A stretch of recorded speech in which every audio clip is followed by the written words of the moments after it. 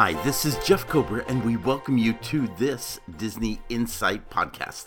There are many things happening across Disney these last few days, and possibly bigger events in the days to come with the annual shareholders meeting. So before things move on, it's time to acknowledge the news about what is happening in this year's International Flower and Garden Festival at Epcot in Walt Disney World. It's been happening for a couple of weeks now, but we wanted to do a more thorough review and offer insights for visiting, especially since it's happening through the end of June. Meanwhile, visuals were shared on the web of just what the new Mary Poppins attraction was supposed to be when it was announced back in 2019. It still isn't officially canceled, but it certainly isn't under construction either. We look at the realities of that. Also, as the 50th anniversary of Walt Disney World ends, we bid goodbye to Harmonious, perhaps one of the best parts of that anniversary celebration. There's lots to cover in this week's update, so please join us. This podcast, as well as others, is brought to you by Performance Journeys, celebrating its 20th year as a training and development group, bringing best in business ideas through keynotes, workshops, seminars, and amazing benchmarking programs to organizations in the public, private, and nonprofit sectors. If you're seeking to improve your customer delivery, to re-engage the morale of your workforce, or improve leadership, we offer not only great solutions, but solutions that have been tried and tested in organizations big and small. At Performance Journeys, it's as much about the journey as it is about the performance. By the way, remember that we have a new name, Disney Insight, so make sure that you not only subscribe to this podcast, but subscribe to our website, DisneyInsights.com, also to our YouTube page, Disney Insights. There has been a lot of response to the Andy's Coming video that I posted on YouTube. You may want to go check that out over there. It's part of our review of the Backyard Barbecue over at Disney's Hollywood Studios. There's also other podcasts that we have covered in recent days. You're going to want to check it out and stay with us, because next week we have the annual shareholders meeting, and with everything going on with Reedy Creek Improvement District, with layoffs and so forth, we got a lot more to cover. So make sure you are subscribed. All right, without further ado, we're going to bring this podcast from Epcot. So please join us as we head over to that park. So when I come to another Epcot festival, I come with some trepidation, because many of these I have visited for over 20 years. And so in reporting them and talking about them and showcasing them, I really feel stuck trying to say something different, something new, something more than just what seems to play out every single year. And so when I went about this experience, I thought, I'm not going to be the first one out with a podcast on the Flower and Garden Festival at Epcot. Rather, I'm going to take my time to really study it and to look at it a little deeper than I normally do. It's easy to just kind of walk through Future World, what was Future World, and kind of go around the promenade at World Showcase and kind of say, okay, been there, done that, and seen it, and tried the Butterfly Garden, and we're good. This time I tried to look for things that are new, things that are improved, and things that are tasty that I haven't tried before.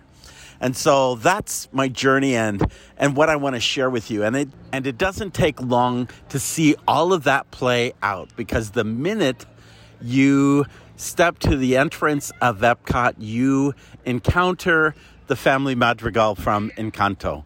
And let me tell you, the workmanship that has been done, and of course, DisneyInsights.com is going to showcase a lot of pictures and some video of this Flower and Garden Festival. But as you experience this, you'll see, just take the time, force yourself to take 3 or 4 or 5 minutes, not just a photo and move on real quick from your mobile phone device, but take the time to look at the details of how this set of characters, this family, is played out in topiary form. It really is just striking and really a great way to start off the experience as you go through.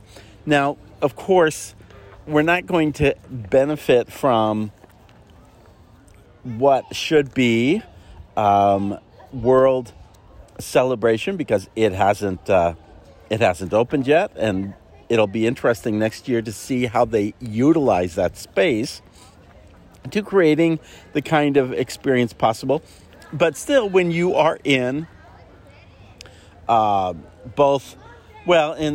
in World Discovery and also World Nature, there's some really nice places where this plays out. Of course, a big blanket of flowers between this portion, the front portion of the park, and World Showcase always is striking. But and of course, you also have the butterfly landing, which is always just fun to... Let me just give you a hint how to make that one work.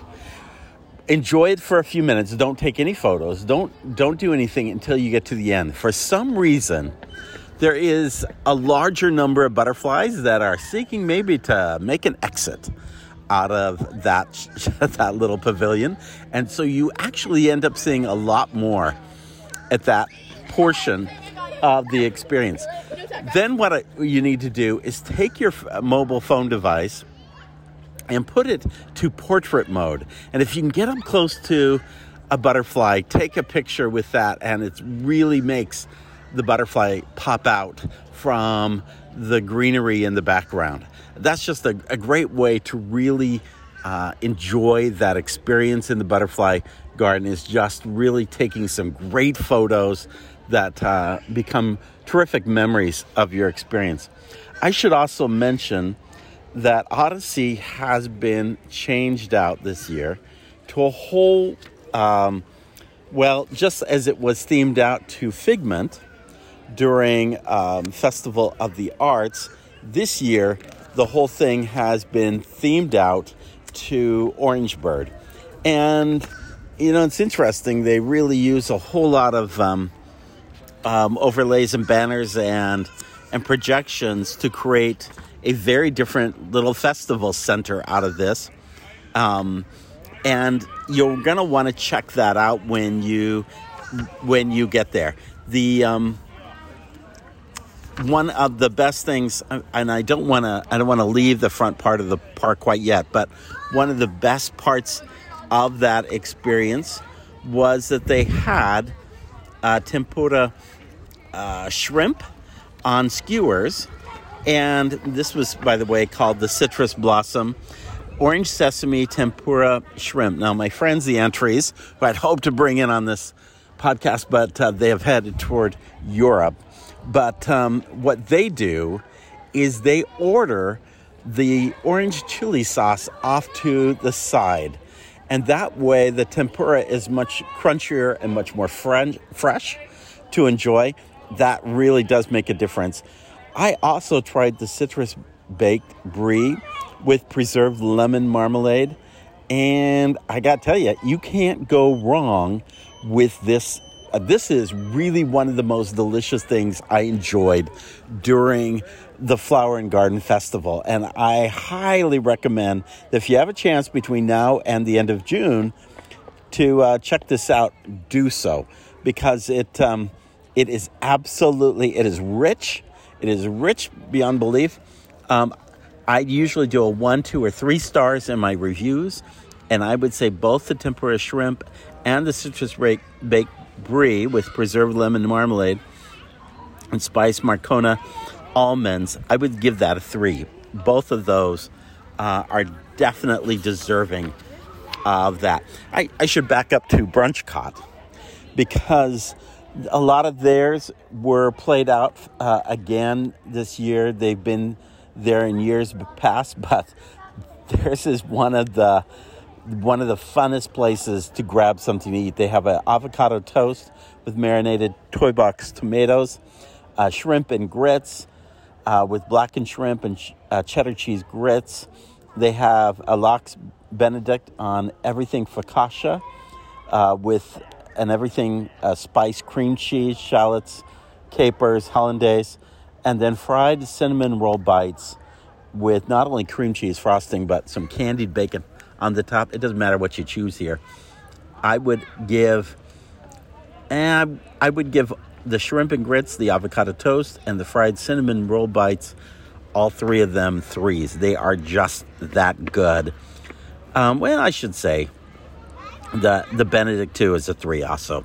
So don't wait to get to World Showcase to try out some of the food, because some of the best stuff really does come from the front of the park. And I should also, by the way, take the time to talk about, I did try Florida Fresh, which I tried a Florida strawberry shortcake. I tell you, that is something to be shared because it is very filling, but, and it's a 2, but it's not a 3. It's not something you're saying, I have got to come back to on this. However, I will say that one of the very cool ones is on the opposite side near Journey to Imagination, which is the Honey Bistro with Spike, and they have a chicken and waffles, which I thought I had tried before, but this one, it's the chicken is crispy and it's honey brined. It is a piece of dark chicken, but it has a honey sweet corn bread waffle, whipped honey butter, and spicy honey. I got to tell you, this was the first thing I tried in this festival. Did it a couple of weeks ago, and it is a definite 3. So filling. It looks like a small portion. It is a huge, very filling dish, and definitely worth seeking out. I should also say that there are some garden destinations. I love the floating gardens that are in that area. There was a thing called Blossoms of Fragrance. With different smells, such as roses and so forth. I thought that was an interesting thing. Maybe because it was a little breezy, it didn't quite hit. There's the prehistoric plants. They finally replaced the stupid little dinosaur toys in it with a more meaningful. I thought it was better played out, but the problem with the dinosaur plants is they put a lot of it into pots, and it loses the natural aspect of what would be a prehistoric setting. I think that would be a cool walkthrough to do a whole prehistoric garden that you felt a little bit lost in when you went through that. I should also mention lots of merchandise, particularly themed to Orangeburg. And I have to tell you that this year, and I've always been the biggest critic of this, there's this scavenger hunt to look for Easter eggs. And I always thought, it usually was, certain characters like Mickey and Minnie and Chip and Dale and Donald. And I always thought it was lame. I thought it was lame because I've been to Tokyo's experience at Easter time, and they are so over the top in what they do. If you want to celebrate Easter with the Easter rabbit, you have got to go to Tokyo Disneyland. No one does Easter like Tokyo Disney. I'm telling you, it's above and beyond. But this year, they finally decided to do something kind of different. And it is the Extravaganza scavenger hunt. And this time, all of the eggs are actually Disney rabbits that are played out. And I'll show you a picture of the white rabbit, rabbit from Winnie the Pooh. All these different rabbits are played out throughout the park, and you go search for them, and then you get a little egg at the end of your experience as a souvenir keepsake. If you enjoy that kind of thing, just to let you know, it's different this year. And I appreciate any effort to do something different. By the way, I should also mention, I didn't get a chance to see this, but I thought it was so different. If you're here on Wednesdays, they have members, and it's 1 p.m., the members of Disney's Animal Science and Environmental team. They get up close.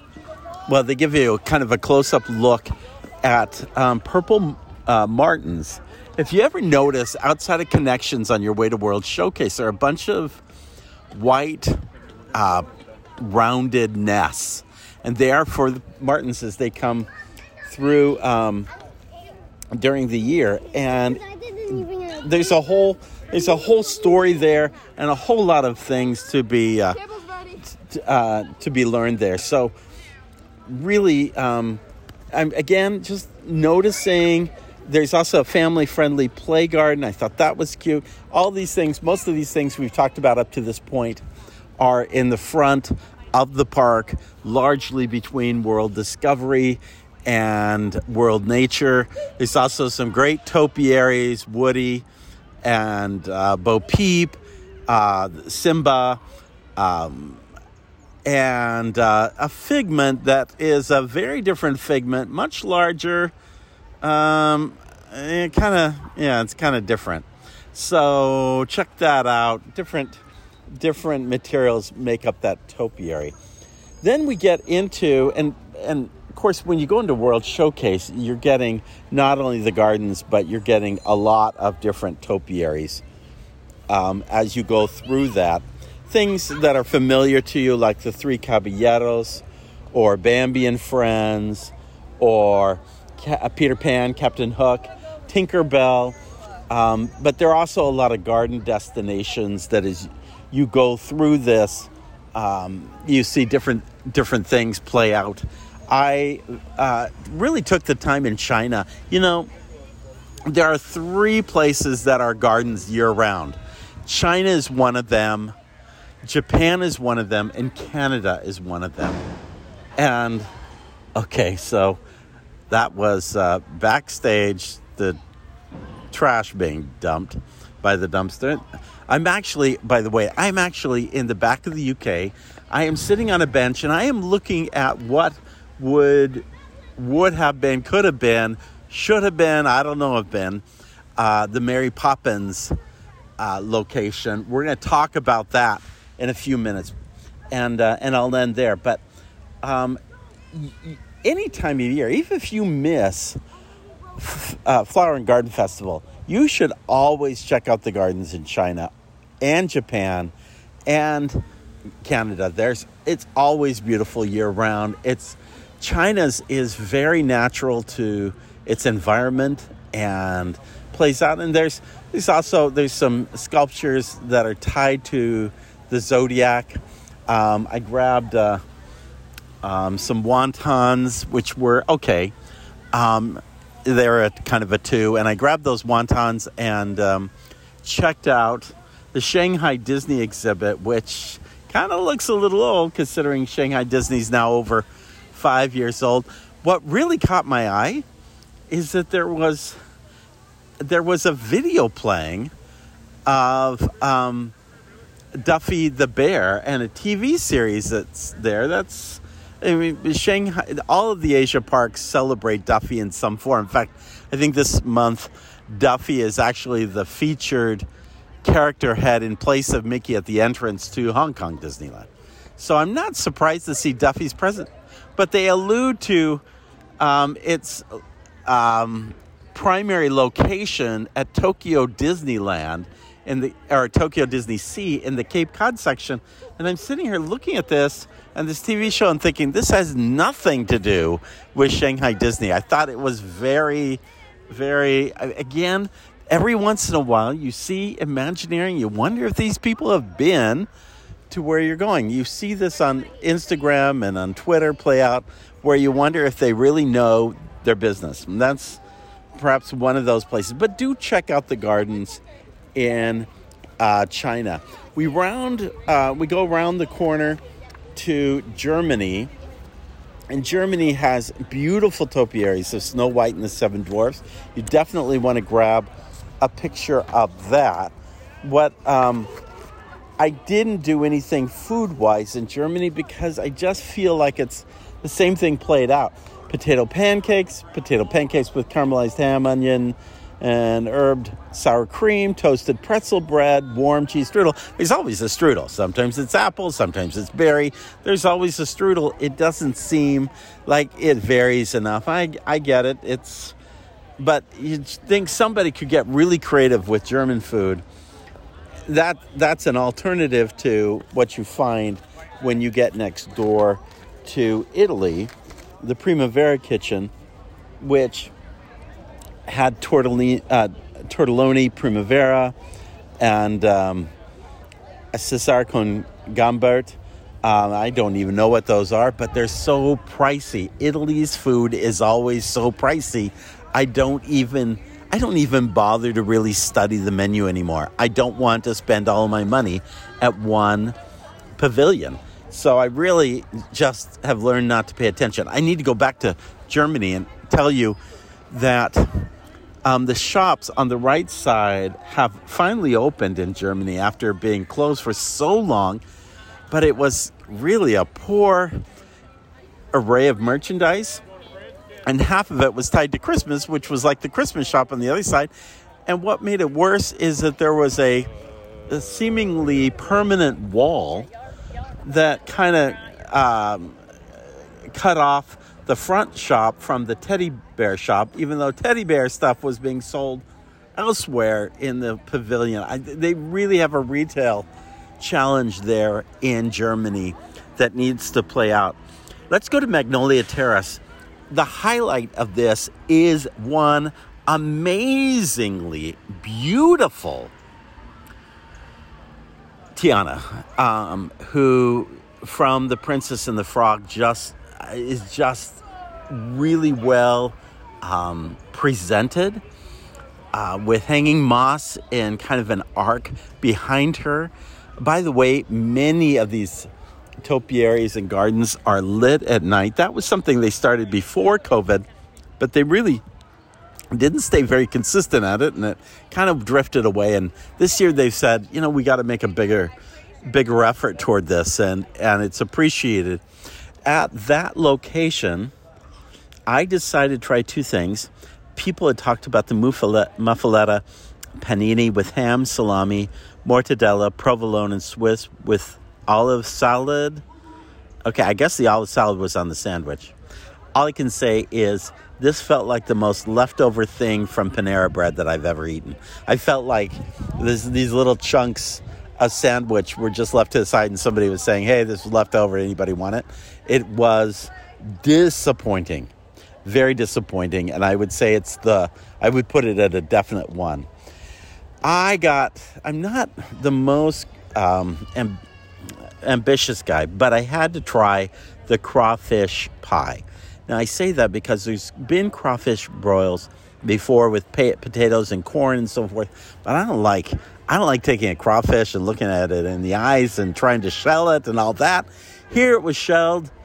It wasn't a pie per se. It was a biscuit on top of a crawfish-style stew, maybe kind of almost not a gumbo, but a stew, and it was pretty delicious. It had more of a brown, spicy, not really spicy, but kind of a brown gravy sauce to it. If it had been a white sauce, this probably would have gotten a 3.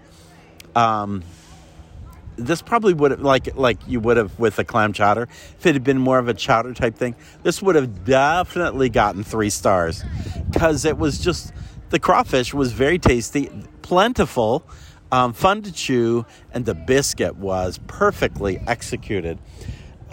People have said the Bananas Foster bread pudding is great. I haven't had a chance to try that out, so I'm guilty on that, but any rate, that was my experience at Magnolia Terrace. Of course, there are shows playing every night, bands that are performing, and that's a big part of the Flower and Garden Festival that you may want to check out. Then moving toward Japan. Now, I can never go wrong with Japan, and Hanami is the title of this season's exhibit. They had a creamy shrimp udon. I didn't have a chance to try that. I wish I had. Hanami sushi. I also didn't have a chance to try that out, but I did try the frushi, which is strawberry, pineapple, and lychee wrapped in sweet rice and pink soy, served with whipped cream, drizzled raspberry sauce, and toasted coconut. I missed the coconut, I think, but at any rate, I had some frushi at Disney California Adventure during one of their festivals, and it was so delicious. And I usually give 3s to everything in Japan. This was disappointing. The fruit did not taste fresh. It didn't taste sweet. It came apart from the rice and didn't seem. It just really was one of the sadder sadder presentations. I wish I'd tried the orange blossom saffron cake over in Morocco, but I have tried the hummus trio. It was actually presented back in during the Festival of the Arts, and definitely would give that a 3 and would recommend trying that again. I should also say that some really, again, beautiful flowers played out. Oh, you've got to check out the there are these, going back to Japan, how do I describe this garden? It's these fountains that play out in bamboo, and I'll look for the title of this thing if I can, because I definitely think it's worth checking out. Of course, they have incredible bonsai collections. Okay, Shishio Doshi is what the title of this thing is. But basically, to ward off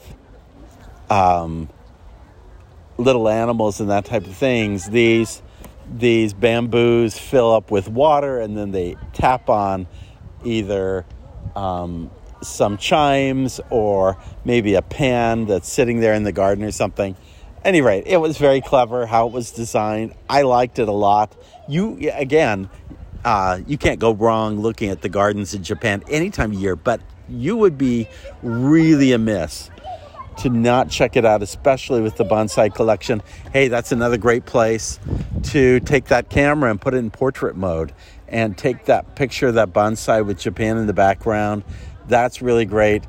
I should have mentioned back in Italy too, what they've done, they always had the best potted flowers, and it was no less here. They had decided to take the Lady and Tramp topiary and put it in the middle of all that, and it was it was just beautiful. There's just something about how those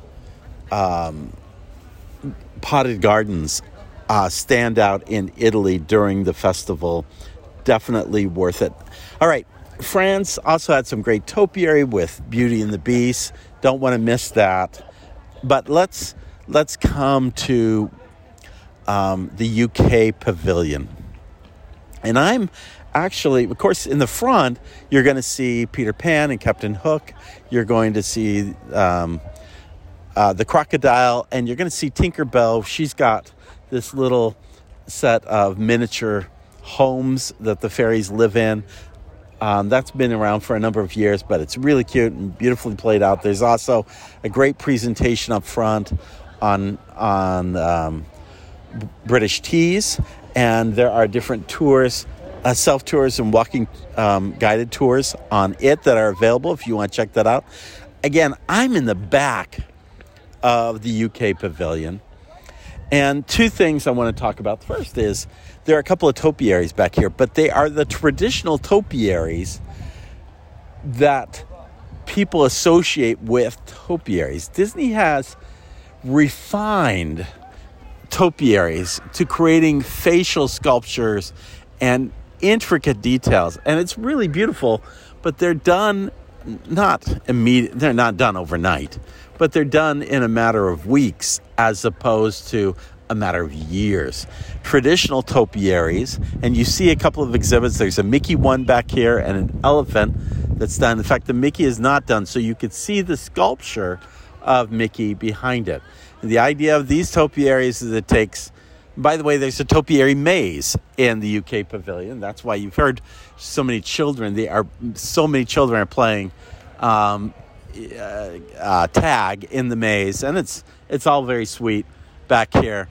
And so when I first saw topiaries, it was at It's a Small World back in 1966 when it opened at Disneyland.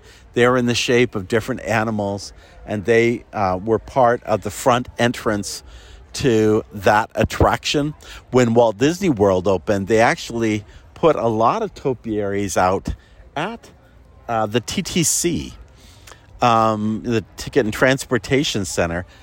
They were a distance from the guests, and timing was everything. And so what a lot of those topiaries did, they were actually filled with plastic greenery because from a distance, from the monorail, they all looked legitimate. But there was a lot of topiary in the early days of the TTC. And then, of course, with the Flower and Garden Festival, it was just completely reinvented over time. You've probably seen some of the older topiaries like the large Mickey and Minnie or Goofy. Those are more traditionally done. But again, with Tiana or with the Family Madrigal from Encanto, you see a different breed, for lack of better terms, of topiaries. So there's an exhibit kind of highlighting that heritage, and you can find that back here in the UK garden, which is appropriate because topiaries have their roots in Europe. But the second reason why I am back here in this garden is because I am looking at what was originally announced as a Mary Poppins attraction. Now, just a week or so ago, and you may have seen it already, there was artwork that was found on the internet. It was part of an artist's portfolio that he had put online to showcase his work, to try to get work. And whether or not he had the right to do it remains to be seen, but it really took the internet very quickly. Back in 2019, Bob Chapek announced a Mary Poppins attraction coming to the UK Pavilion, and people were thrilled. And with that announcement, he brought out Dick Van Dyke and a whole musical number around Step in Time. And it was a big moment during that D23 Parks presentation. And then COVID came and nothing much came afterwards. The artwork shows, well, Cherry Tree Lane, which we kind of knew was going to be the case. The Cherry Tree Lane would be kind of, and that's very appropriate for the back part of this pavilion. You would see Admiral Boom's home with his little ship up at the top, or a little rowboat at the top. You would see Cherry Tree Lane. You would see the Banks home, and you would enter into the Banks home. And there you would have what seems to be an experience with the fireplace, in the same way that Enchanted Tales with Belle takes creates a doorway magically into the library, into Belle, into the Beast's castle, and the library takes a portrait and makes it into a doorway. I sense that same kind of approach was going to be taken toward entering into this magical world, which would ultimately lead you outside. We're not sure to the degree there would have been a meet and greet. There's already a meet and greet location on the kind of behind me in the stores, and it's been used for Winnie the Pooh and Mary Poppins over the years, but hasn't in recent years. But they could have used that for the meet and greet portion, and then use this to just simply step through the Banks home into a magical world which looked very much like Mary Poppins Returns. There is a bowl, a Royal Dalton bowl that gets cracked in the movie, and Mary uses it as a stepping stone, so to speak, to take them to a sort of fair where a number of scenes play out. In this scenario, you would have been led to a series of what I think were 18 such bowls, and you would have gotten inside each of them, and it would have looked a little bit like a Mad Tea Party kind of thing. Only there, with the use of projections and everything, the world would come, the countryside would come alive as you went spinning through this. Now, this is in the world of A through E tickets. This would have been a C ticket at best in the old days, going on the Mad Tea Party. Sometimes a B ticket. In this case, it would have been a little bit more magical. I knew that the attraction was not going to be a full blown out experience, not a long involved dark ride, or something similar to what Tony Baxter had done. He had created something with the carousel, with the horses coming off the carousel and going into the original world of Mary Poppins, seen in the 1960s film. That was okay. Never realized either. There's not enough space back here in this portion of World Showcase to really create that kind of larger attraction, though by all means, Mary Poppins deserves a major attraction more than any other film property Disney has. And it is really disappointing that over the years they have failed to produce that. I think it's a timeless classic. I think it can continue to be a timeless classic and a great part of their brand, but you got to put it into the parks more than just an occasional meet and greet. When have you ever not been in the parks and seen a line for Mary Poppins, or see people come alive when they see her in a parade?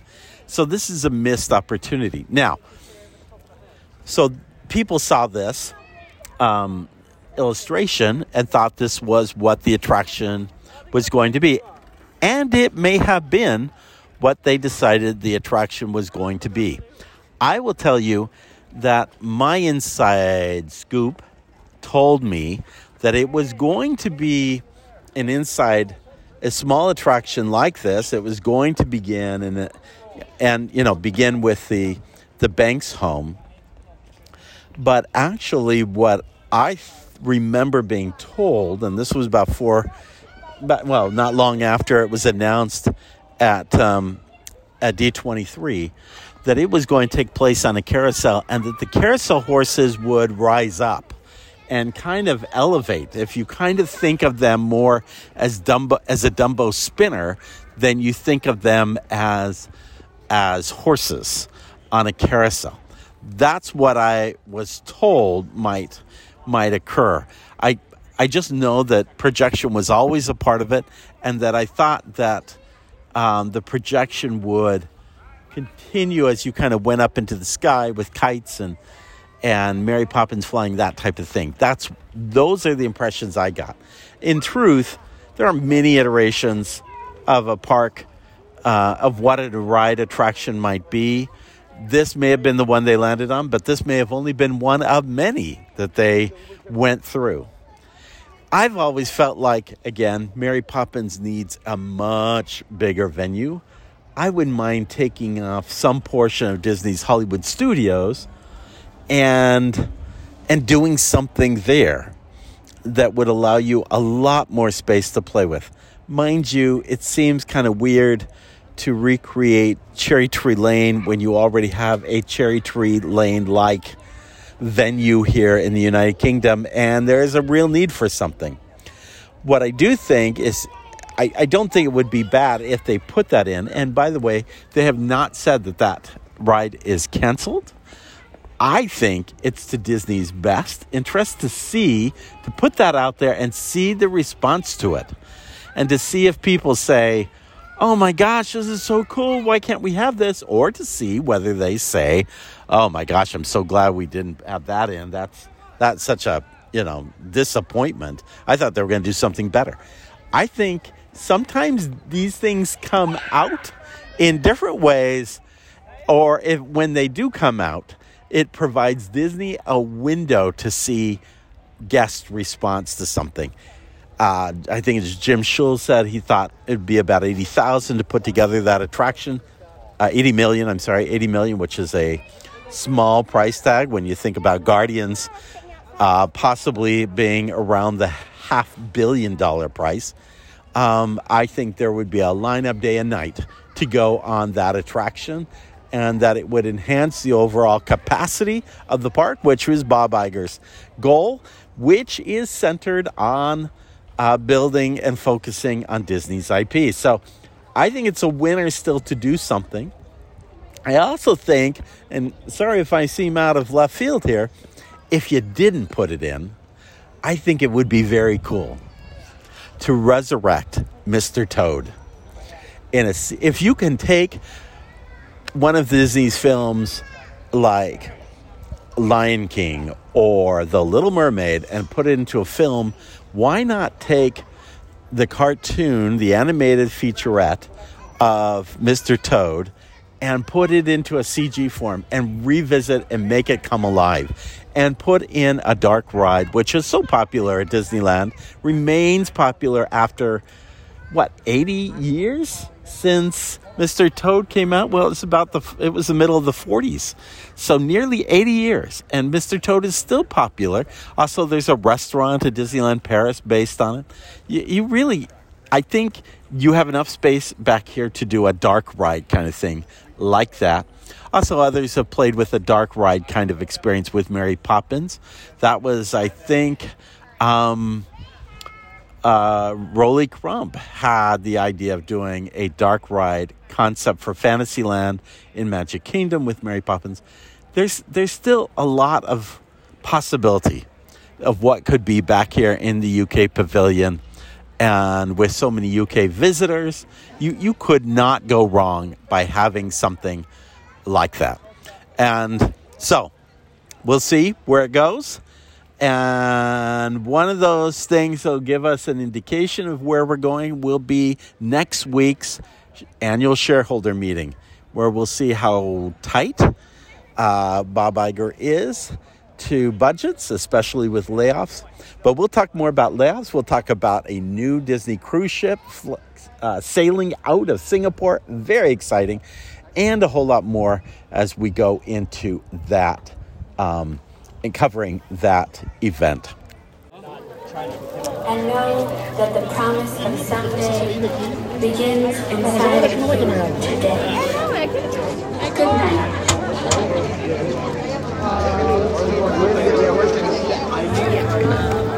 So, I just watched one of the very last shows of Harmonious.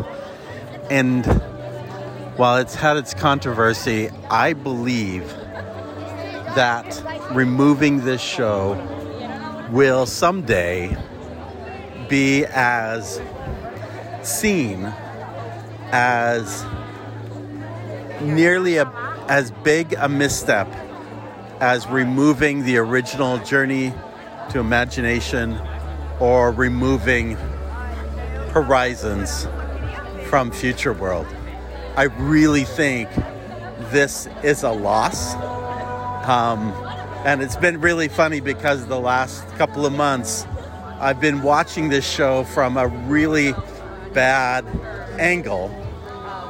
One in which I am seeing it from the side of the Epcot UK Pavilion, because that's where my son, who is autistic, wanted to see it.